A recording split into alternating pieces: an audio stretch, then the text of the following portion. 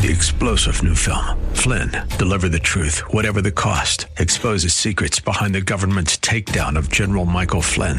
Flynn knew what the intel world had been up to. He ordered the first audit of the use of contractors. This set off alarm bells. He told the truth. He was the most dangerous person for Donald Trump to hire. They had to get rid of Flynn. Flynn, deliver the truth, whatever the cost. Available now. Watch it today. Go to salemnow.com. salemnow.com. Submit your faith story or prayer request today at jennifer-jackson.org. You're listening to Simply for Women. And I am so excited today because I have Stacy Leicht with us. I recently met her at a conference. We had a great conversation. Stacy is a teacher. She's a writer. And most of all, she's a listener with a huge heart. Welcome to the show, Stacy. Thank you so much for having me. It's a pleasure. It really is. It's wonderful. I love the title of your new children's book. There's a story in every seat. And so how many years have you been teaching? Oh, goodness, you're going to date me. I'm a veteran teacher. I think this will be my 28th year. Oh, that's so good. I think that's wonderful. Yes. Tell us a little bit about your life, how God came into your life, and what inspired you to teach others? Yeah, so I grew up in a Christian home, and I became a Christian at the age of 13. I just always wanted to be a teacher. I actually would rally all my neighborhood kids into my basement and would teach them, poor things. They had to sit there in rows and listen to me teach. Oh, I love it. So I love it. I think I was a teacher pretty early on. I think that was my destiny. But I've taught elementary, I've taught middle grades, and then I skipped high school and went right to the university, and I'm working in the elementary department at UNCG Greensboro in North Carolina. Okay. And I'm teaching future teachers and loving it. Oh, is this rewarding to teach teachers now? So you're really investing. It's going farther and wider. Yeah, it's actually great because the groups that I actually get to keep them for 2 years. I get them as juniors. Wow. And I get to see them grow and expand and just fly like birds out of the nest. And by the time they're seniors, they are wonderful teachers. So watching that growth over those 2 years is huge to me. And we build relationships, and I have them to my house, and my husband knows my students, and it becomes a family. Actually, it's really special to me. Oh, that's really important. You know, for me, I'm a pastor's wife. We have a church family. I think about the people that are listening that have elementary students or middle school students, or maybe they have a business. How can you help us to go deeper in our relationships, to make better connections, to learn to listen, all these things that you're teaching? Help us to understand that. So honestly, I think it's super simple. It just takes time. But as a teacher, I learned very quickly that I was talking too much and not listening enough. And I was trying to get the content into their little ears and into their little minds. And sometimes I needed to sit back and listen to them. And what I'm realizing the more and more that I teach is that these little people in the seats in front of me, they have their own stories.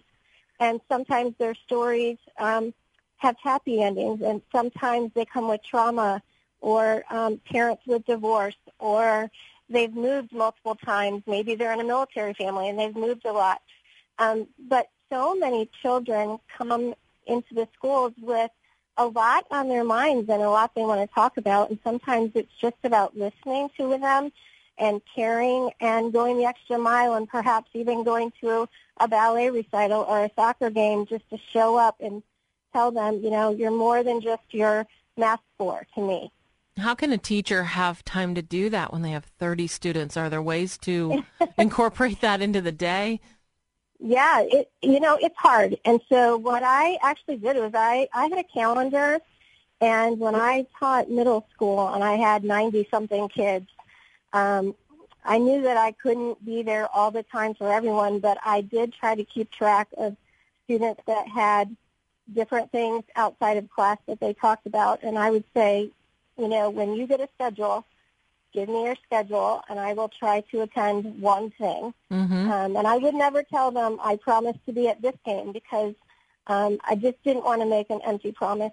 So I would do it more as a surprise. I would just show up. And I thought it was better because I wasn't making a promise that I couldn't keep, but also it was something that they would enjoy when I did show up. So I did. I tried to go to something for any that I knew had a schedule that they brought to me. Wow. And I mapped it out on my calendar way in advance, and even my family came with me. I had at that time I had kids of my own, and sometimes they came with me, and my husband would come along, or we'd go out to dinner after. But we'd just make it into a family event, and it ended up being something we would all enjoy. Wow. I think that's wonderful, and I think it means a lot when you're that kid and you look up and your teacher is there. I know the teacher, it made me cry. The teachers in my life that made such a difference for me really did care on a one-on-one basis. And I remember one teacher, she would bring me an apple after school and we'd go walking, and I helped her build sets for the theater department. But tell me, how do you connect with that child that's been traumatized? What do you say? Mm-hmm. Most of the time, I really just say to them, I know that you have something going on in your life, and if you want to talk to me about it, I'm here for you. And whatever you're going to tell me, if I need to share it with somebody, if it's abuse or neglect or something, I'm bound as a teacher that I have to share that with Children Protective Services. And so I let them know that, too, if they tell me something. But most of the time, it's just something, I don't want to go here this weekend, or I don't want to do this, or just something like a family thing that they just don't want to talk about with somebody else in their family, but they just want to get it off their chest, and it feels good to let it out. And I think as adults, we know what that's like, because a lot of times we pick up the phone, and sometimes we just want to vent to somebody, and then we feel better. Mm-hmm. And I think if they know that, they can share something with us, and we're not going to make decisions about them, and we're not going to make judgments about them, and we are just going to love them, then they know that, everything is going to be okay. So every day is a new day, and if they make a mistake, they start over the next day fresh, and we're ready to go. What do you say to get someone to talk if they're a clam? You're trying to listen, but if they don't want to talk, are there things you can say to them to help them to open up their heart? Yeah, it can be really hard because there are a lot of introverted people who really don't feel comfortable talking. But usually I just start talking about something, and I try to find something that we have in common. And usually after a few minutes, you can find something that you have in common. But it takes time and effort. And kids can see through someone that's a phony, and they'll call you out if they don't feel like you're genuine. Mm-hmm. So I think you really have to really want to get to know those kids. And I believe, truthfully, if they know that you are genuine and that you're caring, they will eventually open up to you. I've never had a student that wouldn't open up to me, but there were times that I really had to work to get a child to trust me if they came from a lot of trauma in their background. But eventually all of them would come around. But it just comes down to, I care about you, and I'm going to smile at you every day that you walk in the door. I'm going to show you love and grace when you make mistakes. And doesn't matter if you fail a test, you're more than a test grade. So I think that they just need to understand that, we look at them as more than just the grades in the grade book. So that's kind of the atmosphere that you create in that classroom. How can you help us to learn to listen better? Or can anyone learn to be a better listener? Yeah, I think so. I think it just takes time, because I think sometimes, especially teachers, we are talkers. And I think, sometimes people that are extroverts are talkers. But I think we just have to really say to ourselves, in order to build a strong relationship, whether it is with a child in the classroom or whether it's with our new spouse or our own child in our own home, I have to learn to be quiet in order to hear what's important to someone else. And it takes time, but a lot of times, I remember when I was a young teacher and I wasn't good at it, I would literally have my watch on and I would tell myself, you need to do 20 seconds without talking. Mm-hmm. And even if the student wouldn't talk, it felt like a really long time. Yeah. 20 seconds can be a long pause, but to be honest, most of the time they would end up filling in the gap themselves and start the conversation. And I wouldn't have to say anything.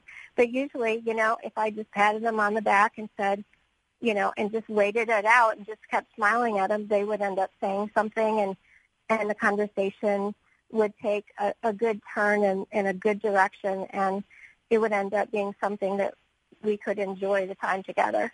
I think that's really good. Well, we have about 30 seconds left. Is there anything else you want to share about connection?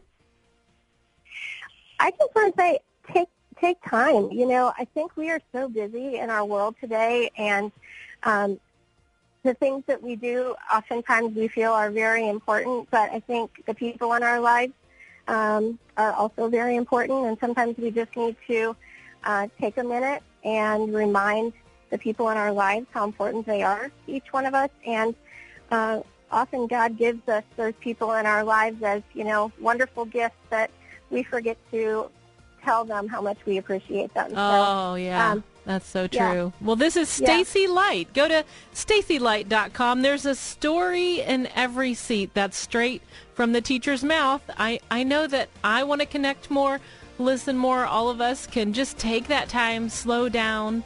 I'm Jennifer Jackson, and you have been listening to Simply for Women. Thanks for enjoying the show today, and I'll hear you next time. We hope that today's show has been a blessing to you as you seek to simply live out your faith. To hear today's show again or to share it with a friend, search Simply for Women wherever you get your podcasts. Or visit Jennifer's website at jennifer-jackson.org. That's jennifer-jackson.org. Thanks for joining us on Simply for Women. Take time today to simply be with God.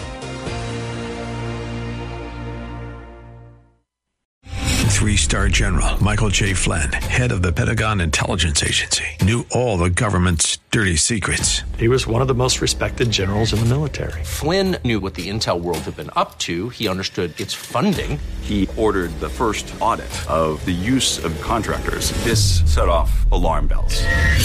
The explosive new documentary, Flynn, Deliver the Truth, Whatever the Cost, uncovers the facts behind this scandal. Flynn told the truth. He was the most dangerous person for Donald Trump to hire. I find out the worst enemy that I'm going to face in my life is right here in America. They took my assessment and they wanted me to change it. And I was like, I'm not changing it. They had to get rid of Flynn. With in-depth interviews, archival footage, and never-before-seen personal records of the man behind the headlines. I just felt like I was drowning. Flynn, Deliver the Truth, Whatever the Cost. Available now. Watch it today. Go to salemnow.com. salemnow.com.